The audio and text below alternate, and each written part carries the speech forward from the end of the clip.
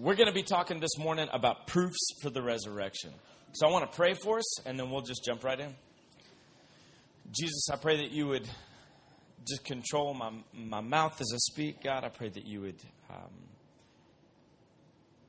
God, by your Spirit, that you would guide me. Lord, I pray that you guide these guys as they listen. Lord, I pray that you would lead us all with your Spirit. God, we thank you that you've risen from the dead. And I pray that even now as we examine proofs from your word and from other sources that you've made available to us, God, I pray that we would be convinced anew of the resurrection, God, and that we'd be able to passionately share with other people. God, I pray that you would just guide our time today, God, and that our confidence would be in you and in your power, in your word, and your resurrection. Jesus, we love you. We thank you that you've given us hope. We thank you that you've written the Bible even in a way to tell us exactly what happened on that crucial weekend. And Lord, I pray that you'll just give us ears to hear today. We love you, Jesus. In your name we pray. Amen. Do you really believe that Jesus raised from the dead? All right, no, for real though. Not going for a cheer, but think about it. Like, do you honestly believe that Jesus was in a body, that he was dead for 3 days and came back to life? Because you know, in the world's eyes, that puts you in the same category as folks that believe in UFOs. Right? Seriously. In the world's eyes, we're foolish for believing the resurrection. Because for a lot of people, they put the resurrection, Jesus raising from the dead, they'll say, man, miracles can't happen. You can't have somebody raised from the dead. And they'll put you in a category of like ghost hunters and, UFO specialists. I was in Murphy, which is the next town over, last week. And I was going to Zaxby's, and I got behind a truck. It was like a purple. I'm colorblind, but I think it was purple. So if I ever wear anything funny this week, oh, poor guy.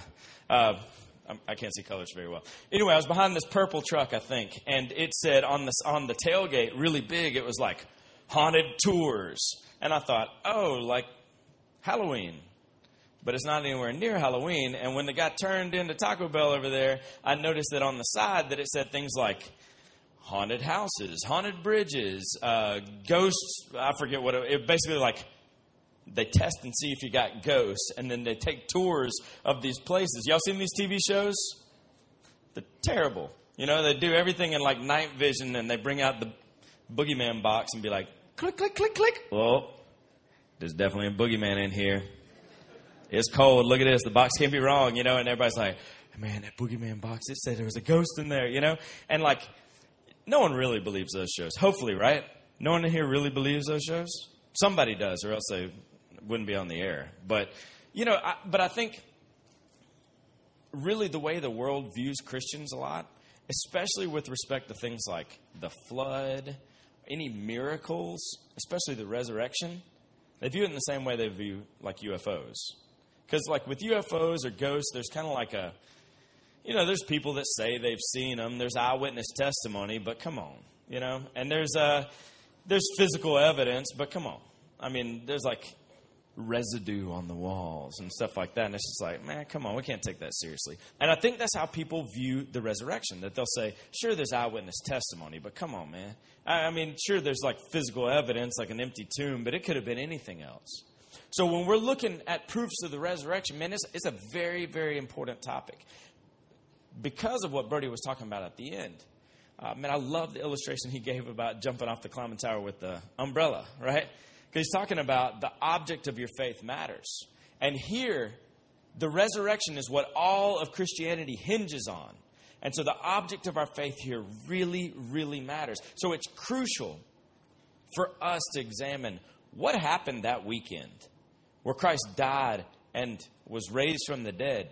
That is the most crucial weekend in history, because you think about it, all of history leading up to that was pointing towards that weekend, and all of history since has been looking back at that one weekend, Friday, Saturday, Sunday. So what happened on that weekend is crucial for you and for me. So I want to look into it. How do we know that the object of our faith is solid? I want to look in several proofs, and I want to look at some kind of objections to the resurrection. But first, let me just start it out by saying this. The Bible was written in a way to tell us exactly what happened that weekend. It was written in a way to tell us exactly what happened, and it puts in just the right details for us to be convinced. First off, the Bible tells us that Jesus called a shot, that Jesus predicted the resurrection. And he did this over and over and over. I put just a few of the verses up about Jesus predicting his own death and resurrection. And he's doing this over and over, primarily to his disciples, where he's saying, hey, fellas, we're going to Jerusalem, and here's what's going to happen. If you go to that Mark 10, he says, this is Jesus talking, he says, see, we're going to Jerusalem, and the Son of Man will be delivered over to the chief priests and the scribes, and they will condemn him to death. All right, think about this. This is Jesus talking to his buddies, to the disciples. He's saying, all right, look, fellas, when we go to Jerusalem, here's what's fixing to happen. They're going to deliver me to the priest and the scribe. They'll condemn me to death. They'll deliver him to the Gentiles. They will mock him, spit on him, flog him, and kill him. And after 3 days, he will rise. This is detailed, right? Very detailed prophecy that Jesus has given. The disciples get it? No, they miss it, right? They're like, dude, what?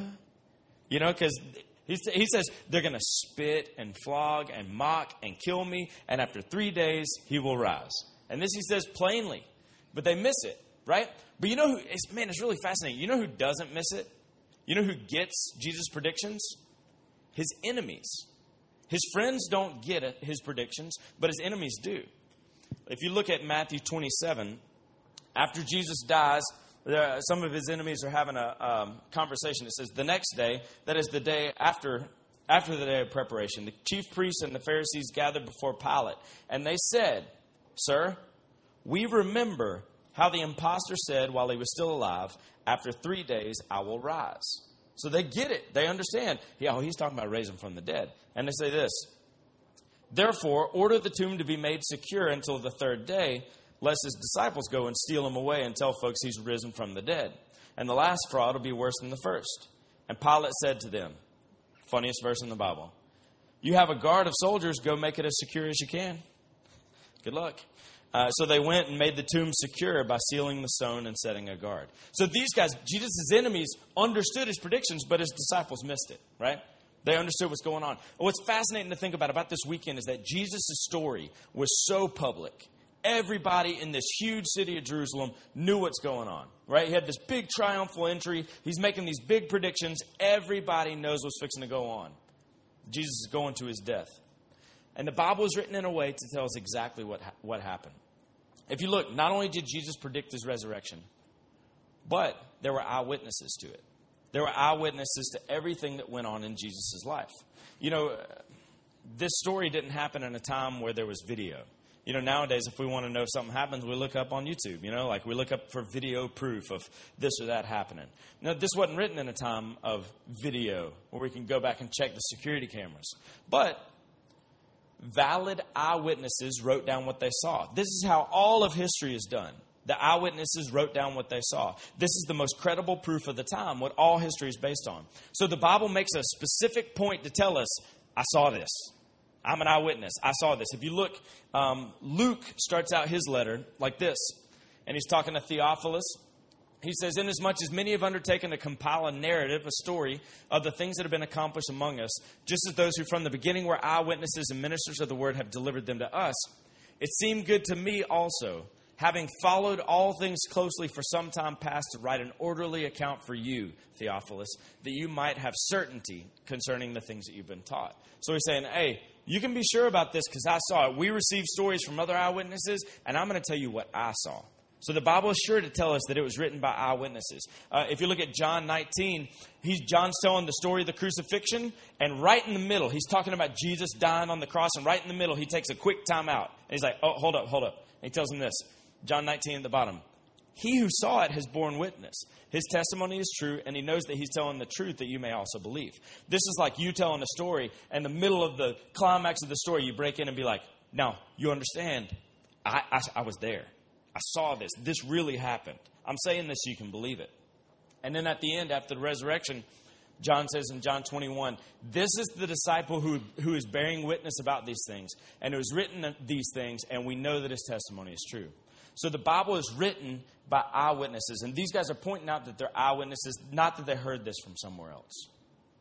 You know what's fascinating about the resurrection weekend? is that Christians and non-Christians will agree on some facts. All right? Here's some facts about that weekend that whether you're a skeptic or whether you're a believer, these are some facts that historians agree to. All right? The first fact, Jesus died by crucifixion. Skeptics and Christians alike will agree Jesus died by crucifixion. There's enough evidence, scriptural and non-scriptural. Now, you can't just throw out the Bible because you say, well, of course they wrote that. They believe in it. Because that's the best history of the time. And all history is written from a viewpoint, right? You get history of the Civil War, you either get it from the South side or from the North side, right? All history has a viewpoint. So you can't just throw out history because it has a viewpoint. So some of the best sources we have are the New Testament writings. But there are some other writings that will confirm the fact that Jesus died by crucifixion. Second fact, Jesus was buried. Jesus was buried. Third fact, Jesus' tomb was empty a few days later. Christians and non-Christians will agree. Now, they'll disagree as to why the tomb was empty. Fact 4, the disciples had experiences that they believed were the literal appearances of the risen Jesus. The disciples believed that they saw Jesus, literally. Fact number 5, the disciples were transformed from doubters who were afraid to identify with Jesus to bold proclaimers of his death and resurrection. And fact number 6, the message of the resurrection was at the center of preaching in the early church's birth and growth. Christians and non-Christians agree that the reason the church spread was because they were teaching about the resurrection. Whether or not it happened, Christians and non-Christians will agree to this. So when you look at this list of facts, man, it's a lot of solid facts that Christians and non-Christians will agree on. Jesus died by crucifixion. He was buried. The tomb was empty. The disciples believed they saw Jesus. They were transformed. They changed from being scared to being bold. And the message that Christ had risen was at the center of the growth of the early church. So if everybody agrees that the tomb was empty, where do we disagree? Like where does it for some people become ghost story? And for some people, it's the object of our faith.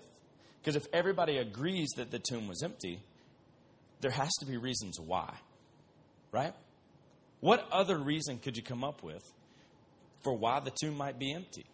Well, skeptics have come up with a lot over the years. And these are kind of, what I'm going to give you next are some older arguments. And then I want to give you some newer ones that you'll probably face in a couple years when you go to school. A couple arguments that they would say, the tomb's empty, but it was because of this, not the resurrection. The first reason, the first objection to the resurrection is the swoon theory. Y'all heard of this? This is the theory that Jesus was up on the cross, like he had received this beating. He got crucified, because history tells us that he was crucified. He got a spear pierced in his side, but he didn't actually die. This is the theory, that they wrapped him in spices and put him in a tomb, and it was cold in there and dark, and he got better. He recovered. It was nice and cool in there, and he felt great. Right? And they'll say, Jesus didn't really die. He recovered and he walked off. That's why the tomb was empty. Come on. For real? So what's crazy about this theory is the Romans were experts at crucifixion. They did it all the time, right? And they knew that people might appear dead but not really be dead, so they had some methods to ensure the victims were dead. Like they'd break their legs so that they couldn't push up for air anymore. Or they'd do what they did to Jesus, which is put a spear through his heart. They make sure they're dead. And remember, the Bible was written in a way to tell us exactly what happened. So, in the book of Matthew, it tells us that Pilate himself directly contacted the centurion. Joseph of Arimathea goes up to Pilate and says, "Hey, can I have the body?" And Pilate goes, "Hold up. He's already dead? I'm going to need some confirmation." Thank you. It's awesome that the Bible confirms this for us. So he goes to the centurion and says, "Are you sure? Are you positive that Jesus is dead?" And the centurion said, "Yes, he's dead." And he says, "Okay, you can bury him." Why'd the Bible put that fact in there?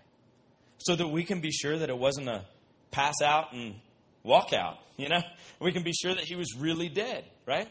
So some other objections to this are just common sense. I mean, you were saying with this theory that Jesus was beaten almost to death, crucified, then thrown in a tomb, laid down, covered in pounds and pounds and pounds of spices, and in a couple of days recovered so well to break out of his spices to roll a 600-pound stone away, to overpower a whole guard of Roman soldiers and appear to the disciples in a way that they would think, this is the Lord. Heck no. That's dumb. And people, nowadays, people don't really try to argue this anymore. This is an old argument, but what's funny is even at the time, like when you look at the Bible, his enemies didn't even try to produce this argument because everybody had seen a crucifixion. No one would think, oh yeah, he lived through that. Second objection. Folks will say, okay, the tomb wasn't empty because of a swoon. It was empty because somebody stole the body. Okay. In fact, this is what Jesus' enemies came up with first. If you look at Matthew chapter 28 in verse 11, while they were going, behold, some of the guards went into the city and told the chief priests all that had taken place. At this time, Jesus is already raised from the dead. The tomb's empty.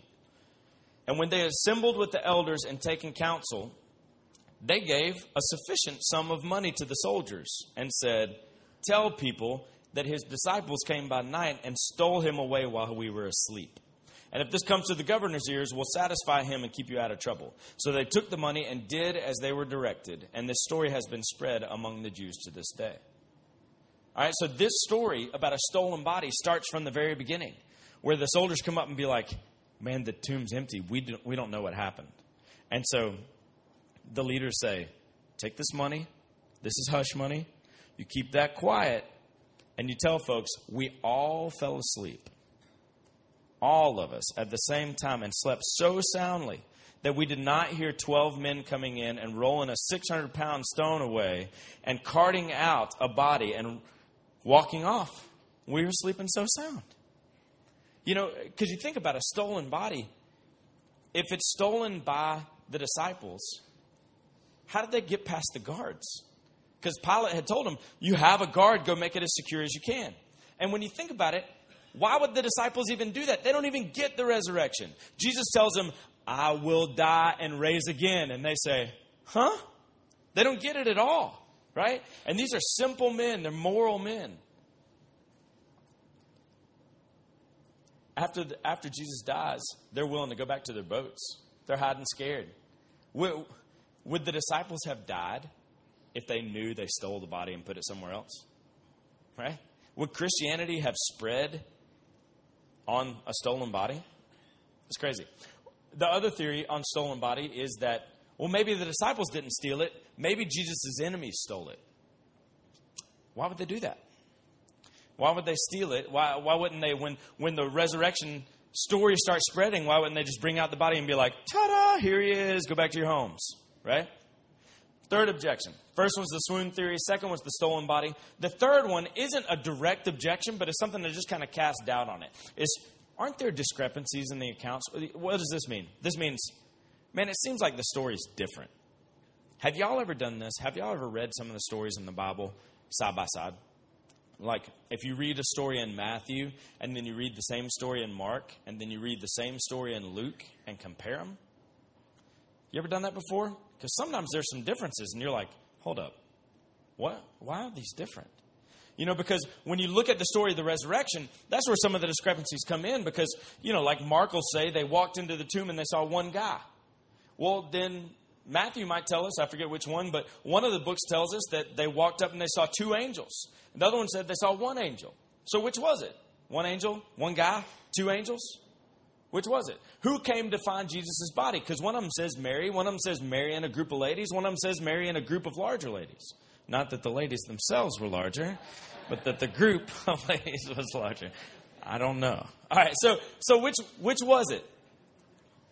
When you read these stories, it's important to remember the Bible is without error in its originals. We do several breakouts on the reliability of Scripture. I encourage you to go look at these. But, the Bible was written, God allowed it to be written through people's viewpoints while still preserving the integrity of His Word. And so sometimes these guys will emphasize different things, right? Let's say that you are going down the river today, and so's your buddy. Let's say that there's a big fight that happens, and one of y'all gets thrown in the water. Are you going to tell that story the exact same way as your friend? No, never, right? You might include a different group of people. You might say, and John was in my boat. Are you saying that's the only person that was in your boat? Because somebody else might have said, John was in my boat, and also Ashley, and also Brittany, and, like list all the people in the boat. It's just a different way of telling the story, right? So a lot of times these discrepancies, these apparent discrepancies in the accounts are just point of view type things. Because even John, man, he writes his stories in a totally different way than the other guys. Other guys will include lots of detail, and John's like, straight to the point, man. John doesn't tell us the story of Simon carrying Jesus' cross for a while. Because it doesn't serve his purposes. He's getting straight to the point. He wants to just tell this part of the story. So those discrepancies in the stories really lead us to believe that they're true because these guys are telling from their own viewpoint. If you're going rafting today and I say, hey, tell me about your trip on the river, and 3 people tell me the exact same story with the exact same word, and I'd be like, something's up. Y'all being weird. Why don't y'all all say the exact same phrases, right? But if they tell it from the point of view, it's real. Fourth objection. Why was the tomb empty? Maybe they went to the wrong one. Mistaken grave. Maybe that tomb was empty, they just dug it. And Jesus is next door. But the Bible was written in a way to tell us exactly what happened that weekend. That's why in Luke 23:55, it tells us that the ladies watched Jesus being buried. They took note of exactly where he was laid. All right, so if Jesus was really in the tomb next door, you know what Jesus' enemies could have done? Gone there and got his body. And been like, no, he's not raised from the dead. He's right here. He's right next door. Check it out. These are some older objections. I'll tell you this. When you go to school, when you go to college in a couple years, you probably are not going to hear any objections like this. What you probably will hear are the next 2 objections I'm going to tell you. And these are like less zoom in on the details and more zoom out. All right? These are some of the attacks you'll hear against the resurrection and against Christianity in general. The next objection is, all of this is just one big legend. It's just made up. The story of the crucifixion, the story of the resurrection, most of the details of Jesus' life, the miracles, the healings, all of this is just a story that grew and grew and grew. Yeah, Jesus was probably a historical figure, but man, this is just a legend. It was written down so many years after the fact that it'd be like us writing about Abraham Lincoln today. Well, I want to give you 3 reasons this isn't a legend. First is, the story was circulated immediately. Immediately. It's oral tradition until it's written down. So these guys were circulating the story immediately. The second reason that it's not just one big myth or legend is because the story is simple and it's detailed. Myths and legend, they kind of are fantastic. But these stories are simple, and they have dates and locations and public figures. The stories don't grow over time like a legend. My family and I, we live right behind the paintball field. So if you look at the back of the paintball field, there's a field, and then there's our house. Don't shoot it with paintball guns, please. But we live back there, and there's a patch of woods kind of separating our house from camp. And so a lot of times, my kids will just walk through the woods to come over here and hang out with me. And so my daughter was walking through the woods one day, and she was by herself. She was coming to bring me something I'd forgotten, and she was by herself, and she gets about halfway and freaks out and goes back to the house. And she tells Amy, my wife, she says, I saw something in the woods. And Amy said, what was it? She said, it was a bobcat. And now, I've seen a pretty big bobcat in those woods before, and I thought, uh-oh. And so she was really freaked out. She was like, it was a bobcat. It was really big. And she said, and it was yellow. And I said, oh, hold up.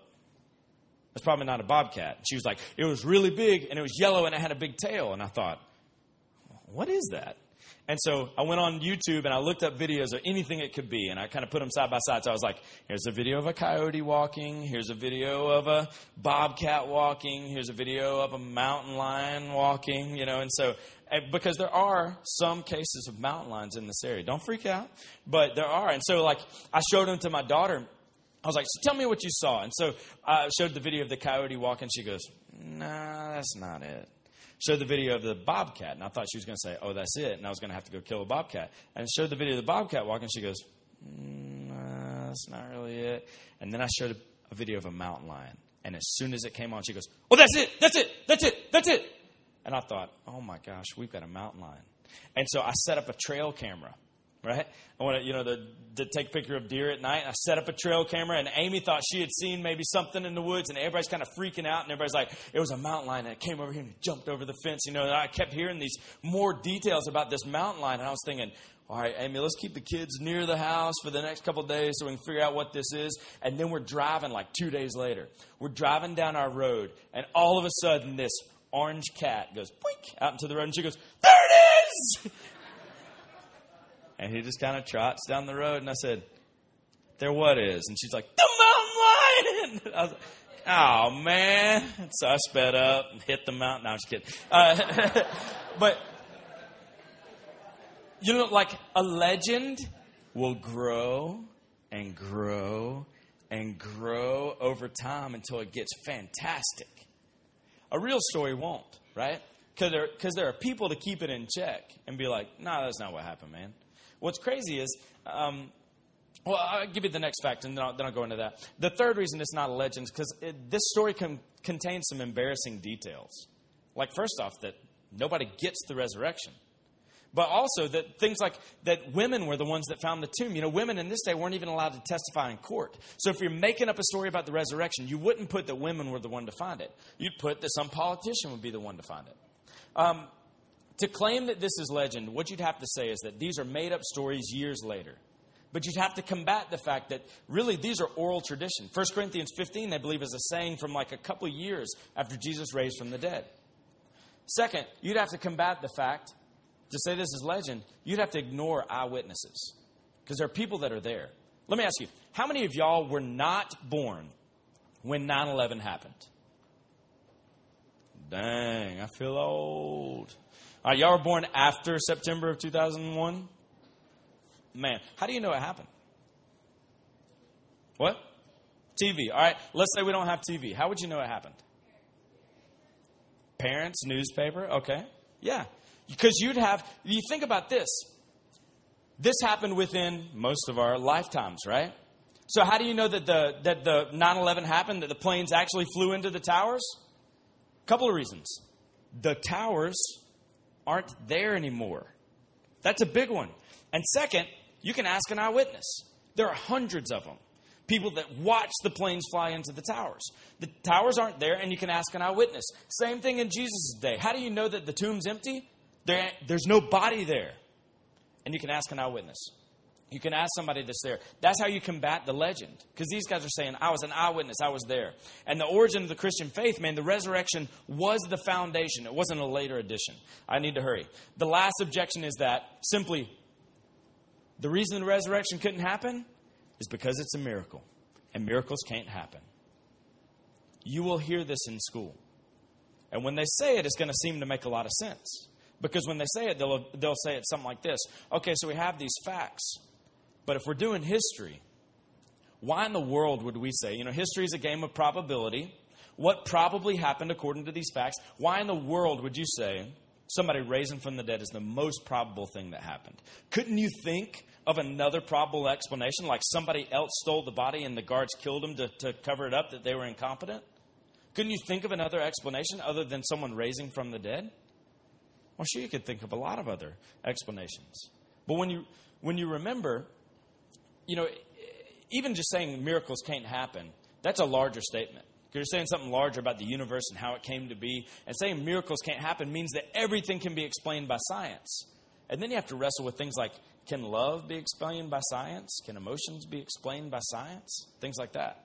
But also you have to wrestle with the fact that Jesus predicted it. He called his shot. He said exactly what was going to happen, and it happened. And lastly, when you're looking at the resurrection, the event was a miracle, but the evidence is historical. That's big. We're not pulling out some electromagnetic boogeyman box and going in an empty grave and going, seems like somebody raised from the dead in here, right? The event was a miracle, but the evidence is historical. You have eyewitness accounts, right? Let me give you some proofs for the resurrection. I need to hurry. Some proofs for the resurrection.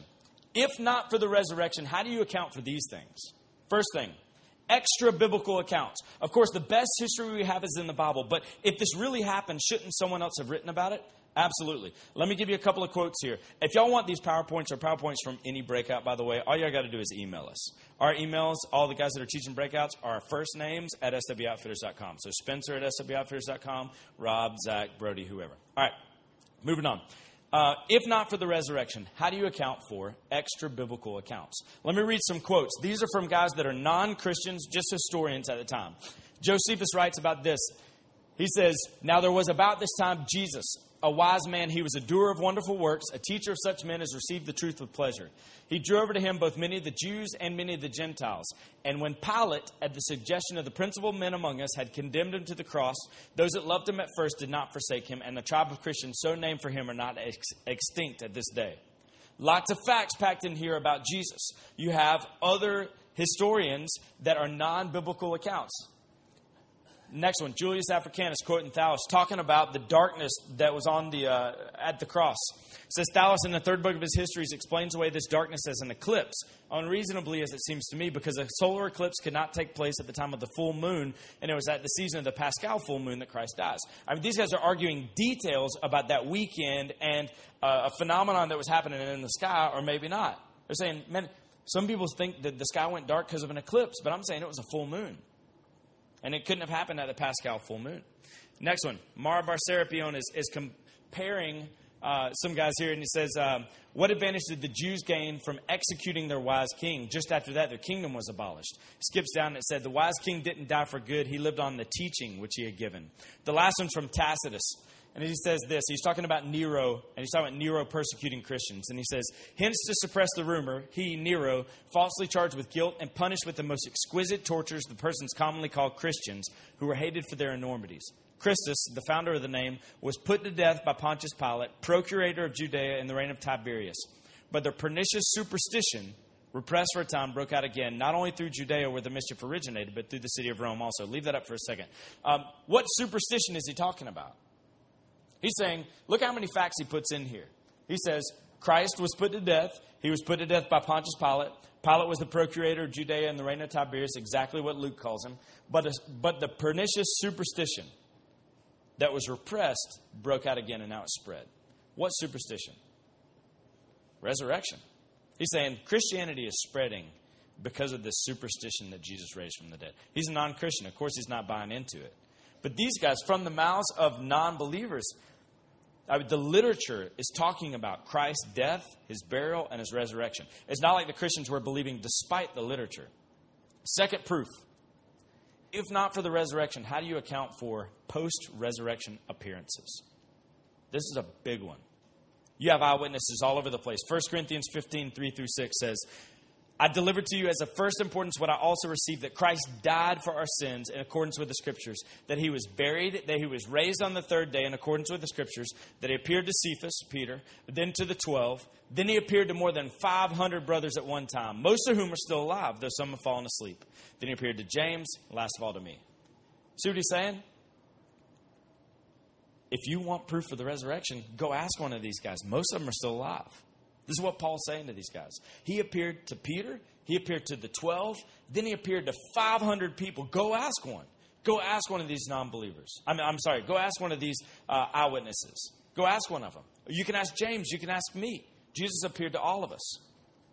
There's eyewitnesses everywhere. And the skeptics of the day could have just asked an eyewitness. Some people will say this is a hallucination. That all these guys didn't really see Jesus. They kind of saw what they wanted to see. Have you ever had a weird dream? Have you ever had this happen where you dream the exact same thing as 500 other people the same night? Absolutely not. Hallucinations don't happen in a group, right? Not like that. This is real. And a hallucination, you can't touch the nail prints. A hallucination wouldn't have convinced Thomas, right? He says, the Bible was written in a way to tell us exactly what happened that weekend. Thomas wouldn't have believed the hallucination if he could have waved his hand through it. He said, I'm not going to believe it until I touch it. We put a lot of doubt, we bashed Thomas pretty good until we realized, oh, that's why. That's why it was written like that. So we believed that Jesus had a body and ate fish and sat with his disciples. The third thing, the third proof for the resurrection. If not for the resurrection, how do you explain the transformation of the disciples? You think about it, man. These guys did not understand the resurrection at all. John 20, when Mary comes to the tomb, she doesn't come, and when the tomb's empty, she doesn't go, he is risen. What does she say? Who took him? Who took his body? They're not looking for a resurrection. In fact, when Jesus died, they're confused. They're scattered. They go back to their homes. They go back to their jobs. They lock themselves in a room because they're scared to death. And then Jesus appears to them, and they get bold. They get bold. They spread out. Boom! I mean, simple fishermen who did not understand this message are all of a sudden transformed. How does that happen? Guys don't die a martyr's death because of a hallucination or because of a conspiracy. If they knew they stole a body, they wouldn't die for that, right? History tells us, and this isn't in the Bible except for one or two of these guys. History tells us that these guys, most of them, not all of them, probably died martyrs' deaths. If you look at this chart real quick, James killed with sword, Peter crucified, Andrew crucified, Thomas killed with spears, Philip crucified, Matthew beheaded, Bartholomew crucified, Simon crucified, Judas, the other Judas, beaten to death, Paul beheaded. History tells us that these guys spread out. Boom! What made them so bold? Jesus came back. They touched his hands. They saw him. They watched him eat fish. They were transformed. They had called it quits after the crucifixion. And then after the resurrection, they spread.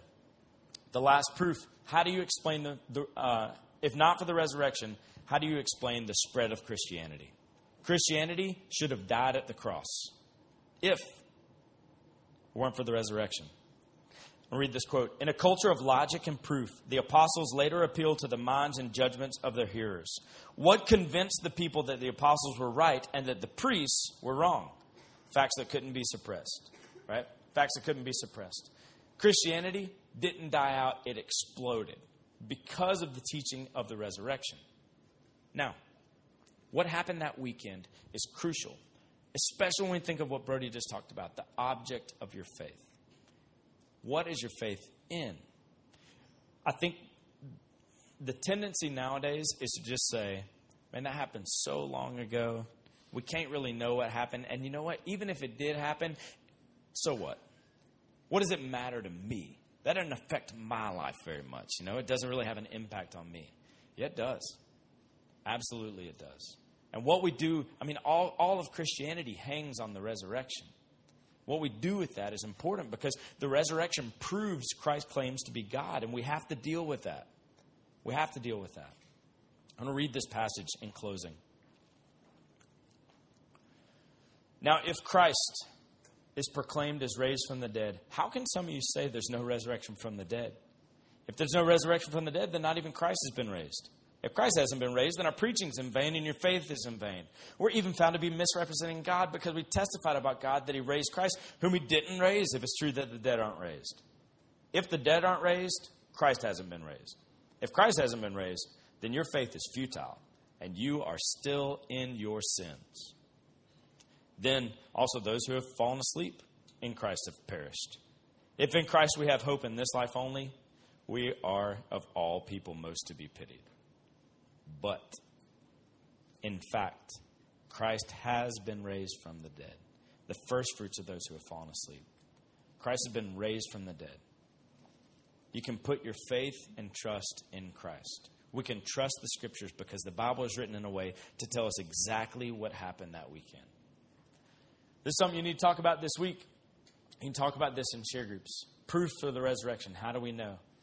And the object of our faith is solid because Christ is solid. Let's pray. Jesus, we love you.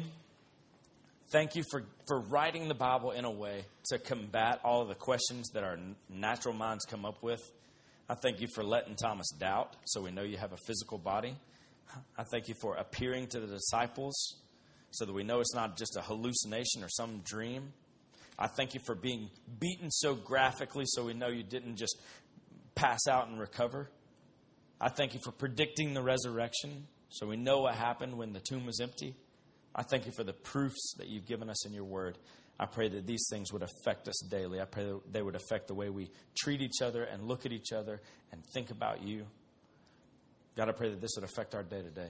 We love you, Jesus. In your name we pray. Amen.